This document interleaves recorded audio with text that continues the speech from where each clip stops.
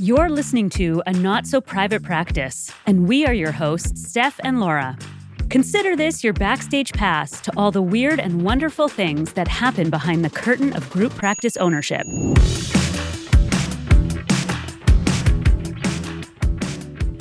Last week, we talked to Amanda, one of our long-term independent contractors, about her experience working in a group practice.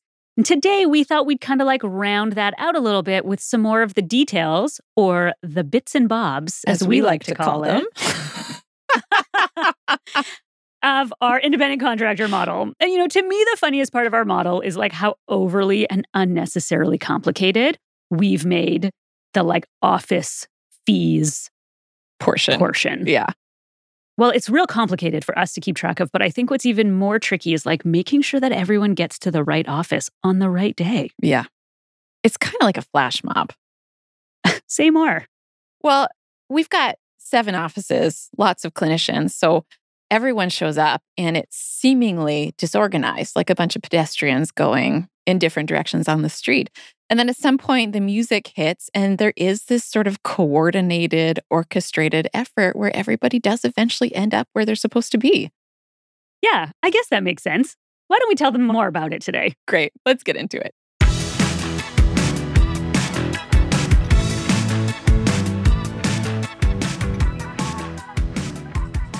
All right, so let's get into some of the more finer details, or bits and bobs, as we like to call them, of our model with independent contractors. What we had come from in our previous practice was a commission plus rent model as well. Right. It was 23%. And essentially in that business, people owned their offices, meaning you rented your office. It was full-time, your office, right. 7 days a week, all hours of the day. And so it was nice to have ownership over space. But I know that you and I observed how often the offices were empty, which meant that as a business, they were losing out on a lot of opportunities to make money. They were sort of capping out their profitability based on how many hours a clinician could reasonably work in their full-time office in a week. Exactly. Yeah. And so we kind of knew that when we started looking at how we wanted to structure our model and knowing that we had some clinicians who wanted to come and work with us and the limitation of space that we had, that it was important for us to come up with a creative way to be able to maximize those office hours. Yeah. So we could get more clinicians in the office, but also so we could get more clients in there. Yeah, exactly. And what we saw happen at the other practice was because their ability to make profit was so limited, they tried to increase their profitability by reducing what they were offering. Yeah, we would pay this 23% and, at one point it covered, all the things that we could have needed. And then it stopped covering, paper and Kleenex. Right.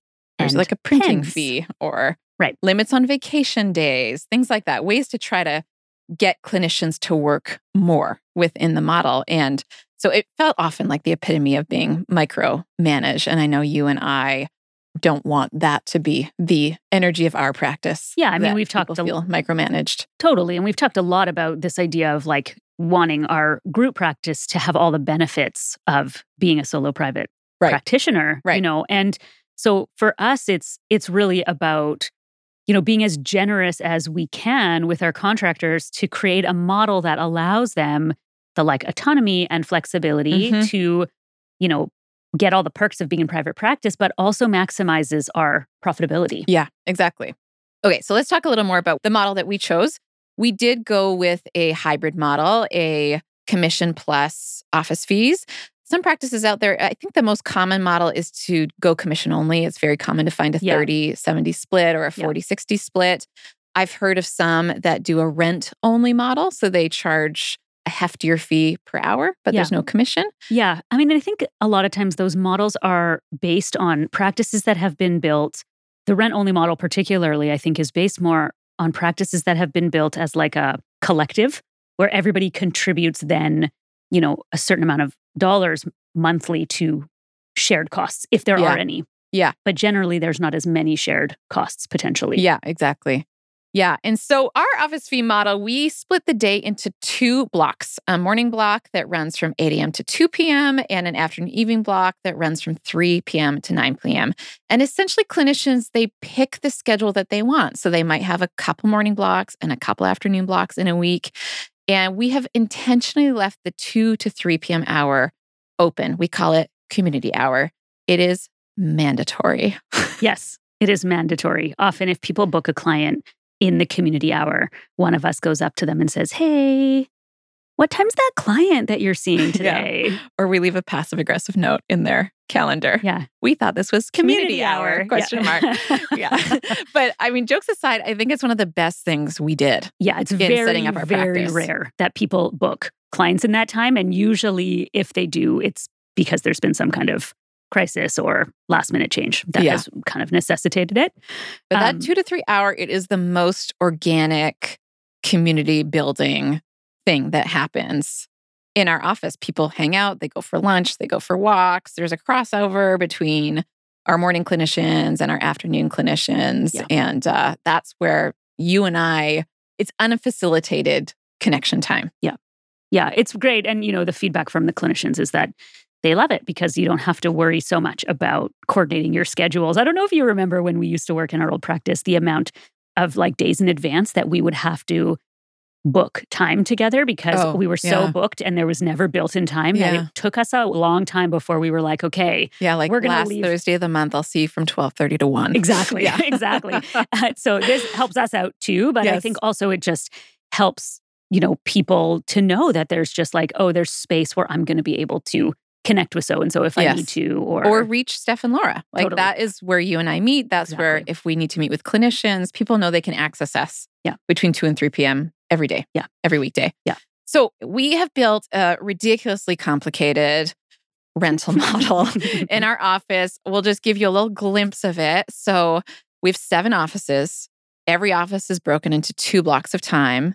Each block of time is priced differently based on the size of the office, whether it has a window to the inside or a window to the outside, what day of the week it is. We try to accommodate things like Mondays are often stats. And so those clinicians shouldn't have to pay as much because they're probably going to take those days off, et cetera, et cetera. It was this idea of wanting people to feel like they had some choice around what kind of office and were fairly charged for the office they were accessing.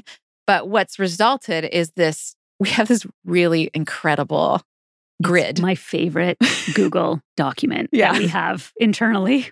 It's 10 by 10, this grid. Brightly colored chart that documents all 7 offices and who is in which office in which block of which day. Yeah. And now that it's full, every single block is full. It's just pretty. It is really so pretty. Satisfying. It's imagine putting the last few pieces of the puzzle in. When every block is full, we just breathe a sigh of relief and then, start talking about expansion. Of course. Right. Because then we're like, where are we going to put all these people? And so when we opened, we had a few clinicians that came with us. And, for them, it was sort of ideal. We had come up with this overly complicated model that we were totally convinced was going to impact our profitability. More on that later. Yeah. And we sort of said to our earliest clinicians, you pick your office, you pick your days, and, based on what you pick, you'll sort of be building your own office fees kind of package. Right. And some clinicians, they're like, I want the most spacious office. I want it at my preferred times. I want consistency, which I kind of thought is what everyone would do. But other clinicians are like, I want the cheapest office every day of the week, which often means a different office. Yeah, I think every day of the week. Right. I think of one of our clinicians who comes in 4 different blocks during the week and works out of 4 different offices. That's right. And they're just not fazed by that because they feel great about the fact that they have the lowest office fees that they could possibly find. But the landscape has changed a little now that it's gotten tighter in there. Autonomy for clinicians around picking their blocks has become a little more reduced because there's actually just so few blocks, if any, available. Yeah. And so our newest therapists often are left with no choice. Yeah. Sorry, new therapist who has to work Thursday night in the biggest office with windows. The most expensive office fees. Exactly. Enjoy your giant window. Yeah, exactly. Exactly. But the truth is that when we set this up, we were looking at how we could maximize our profitability by filling each one of these offices every day. And we imagined that one day all of these offices were going to be full. Mm-hmm. And we would just like pat ourselves on the back and be like, we are making the best deal in town here. We are like so profitable. That's what we imagined. That's what we imagined. Turns out though. Yes.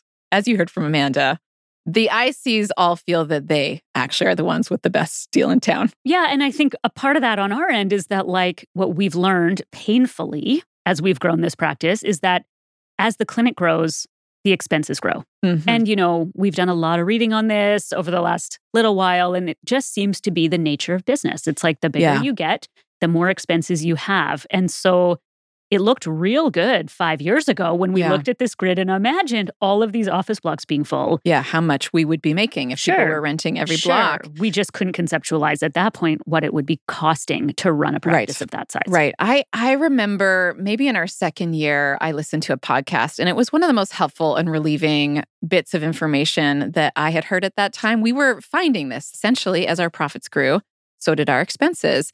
And I had been under the impression that there's some kind of sweet spot, like once we get all those offices rented out, or once we take on our 15th clinician, then we're going to hit that sweet spot and we're going to see this sort of sweet cash flow start to come in. Yeah. And I listened to this podcast episode in which the group practice owner was saying, essentially this is the nature of business, that costs grow with profits. And there's very rarely a sweet spot. And if there is, usually the margins on it close pretty tightly as soon as people discover what it is. And so, typically, no matter what size you're at, your expenses are going to be pretty close to your profits. And so don't try to chase the elusive sweet spot. Just choose the size of practice you want to run and do that. Yeah. Which I found very relieving at the time. I was like, what are we doing wrong here? Totally. That cash is not blowing in the way we thought it would. Yeah, we really couldn't conceptualize it. And, I think having that piece of advice and starting to think about it a little bit differently, it's helped with a lot of our angst. Yes. Yeah. I mean, as much as we look down on the micromanaging that we came from, I know that it's very tempting sometimes. Totally. Like when we get to the end of the month and the expenses are so close to the profits, that's when you and I are the most tempted to micromanage. Totally. I think like when we get into that state at the end of the month, when we are looking at our profits and our expenses and, clinicians come to us wanting things, time off or toys for kids, or they see their calendar, or we start to see their calendars are dwindling. Yeah. We spend essentially like, the last 2 days of the month, first 2 days of the month, brainstorming about all the ways that we can increase our profitability. Let's raise their rent. Let's raise their commission. Let's we're looking at our budget and we just like lose the plot. Like the thing we want to do the most is like try to just like I know. Can we get rid of the water? Yeah. Like who needs Stop water? buying this coffee cream. Yeah. That's right. Drink from the tap. It's just, you and I have not enough time together.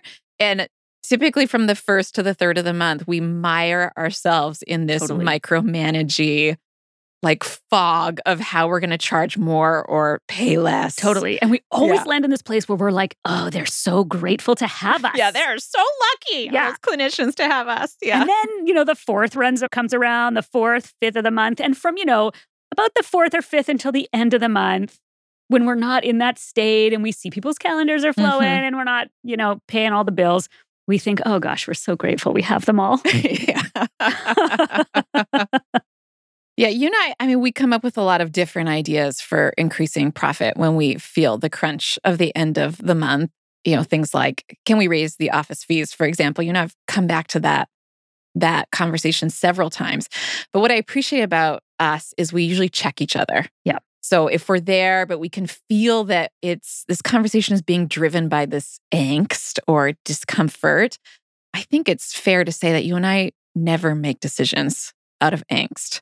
We talk about making decisions out of angst. We make them in our mind. Yes, we're tempted to.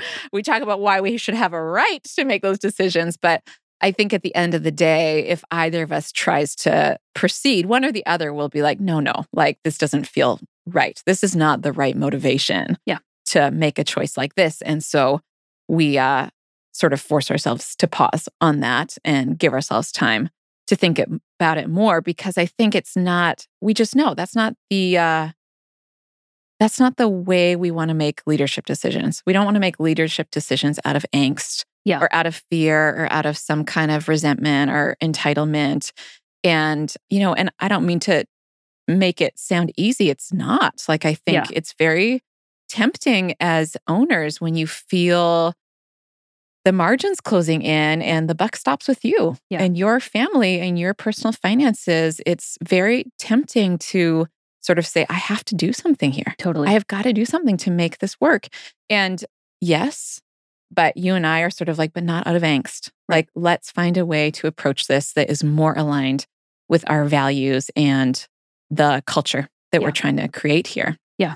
And so I think about Amanda's conversation with us last week. And it's interesting to me that, there are moments where we feel we have the best deal in town. Totally. And then the contractors also feel like they have the best deal in town. Like when I hear that, it makes me laugh, but I also think, something's going right here if everybody's feeling like they've got the best deal in town. Totally. I mean, and I think it's so like with this like value of generosity, for better or worse. It's like a thing that has kind of like lives at the foundation of, what we've built. And I think when everybody feels like they're getting the best deal in town, everybody is contributing.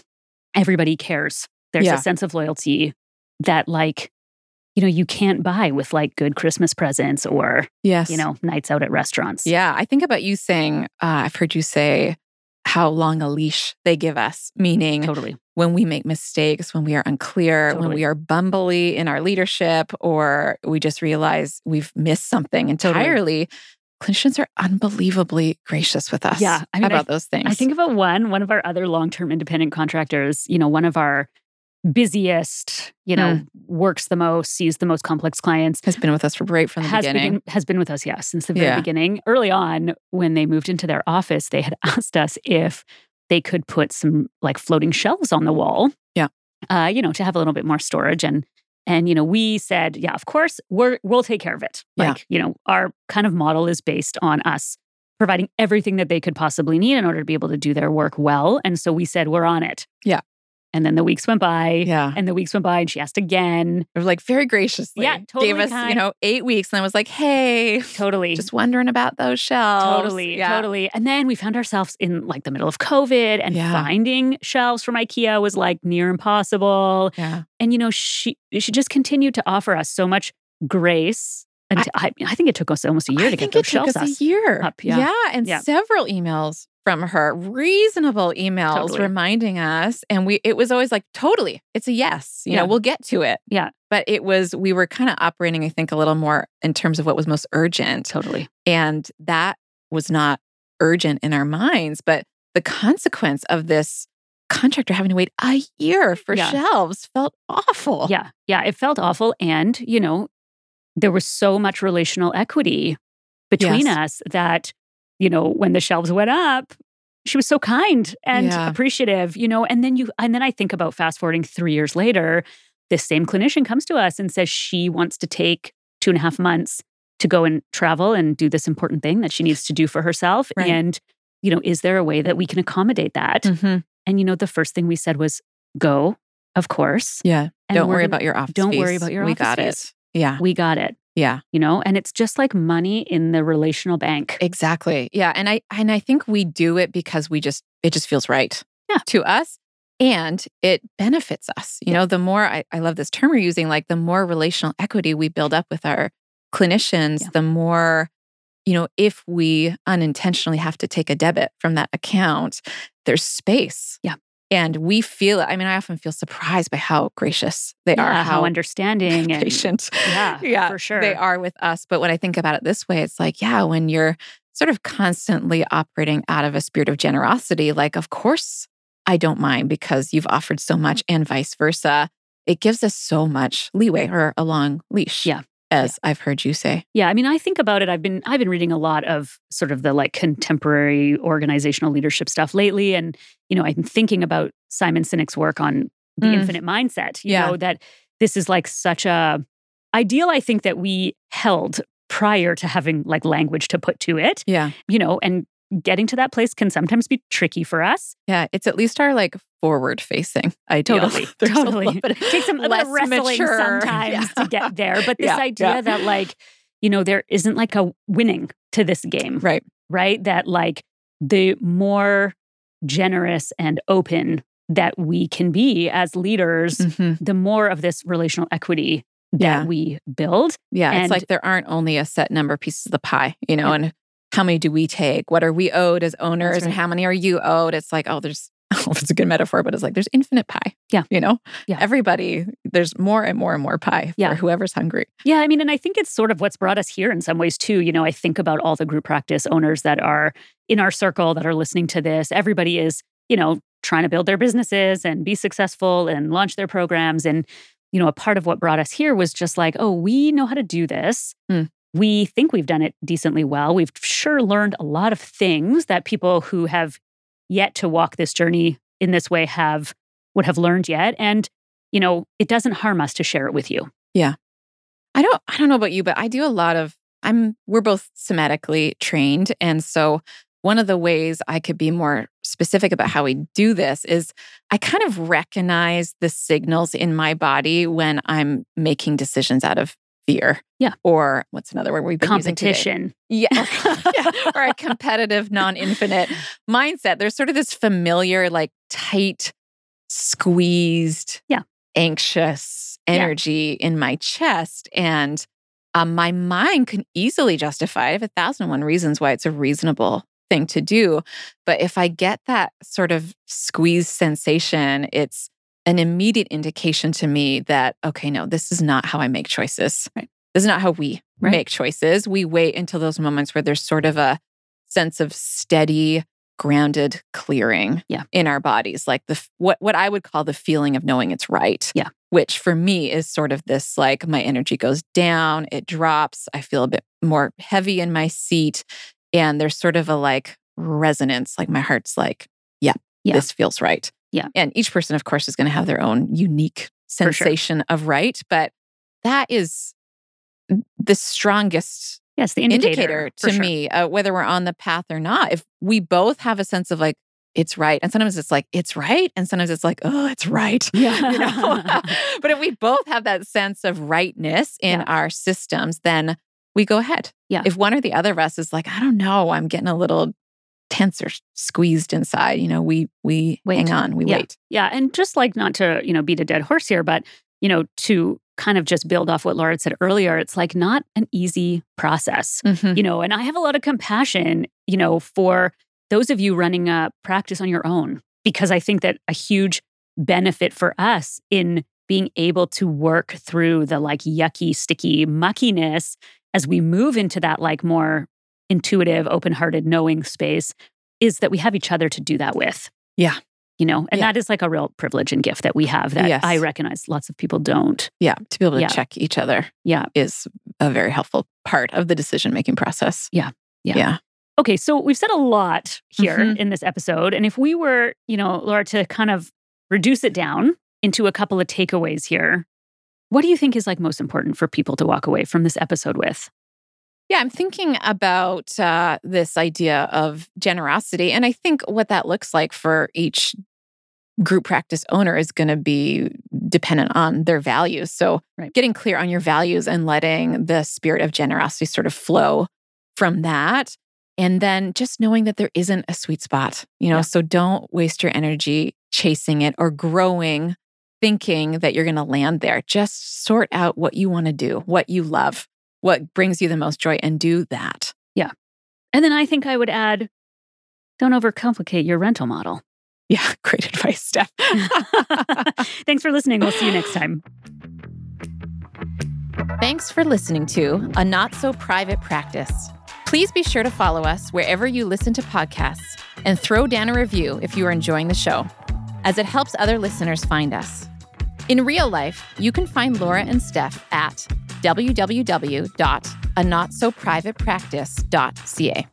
A special thanks and shout out to Podfather Creative for producing and editing this episode.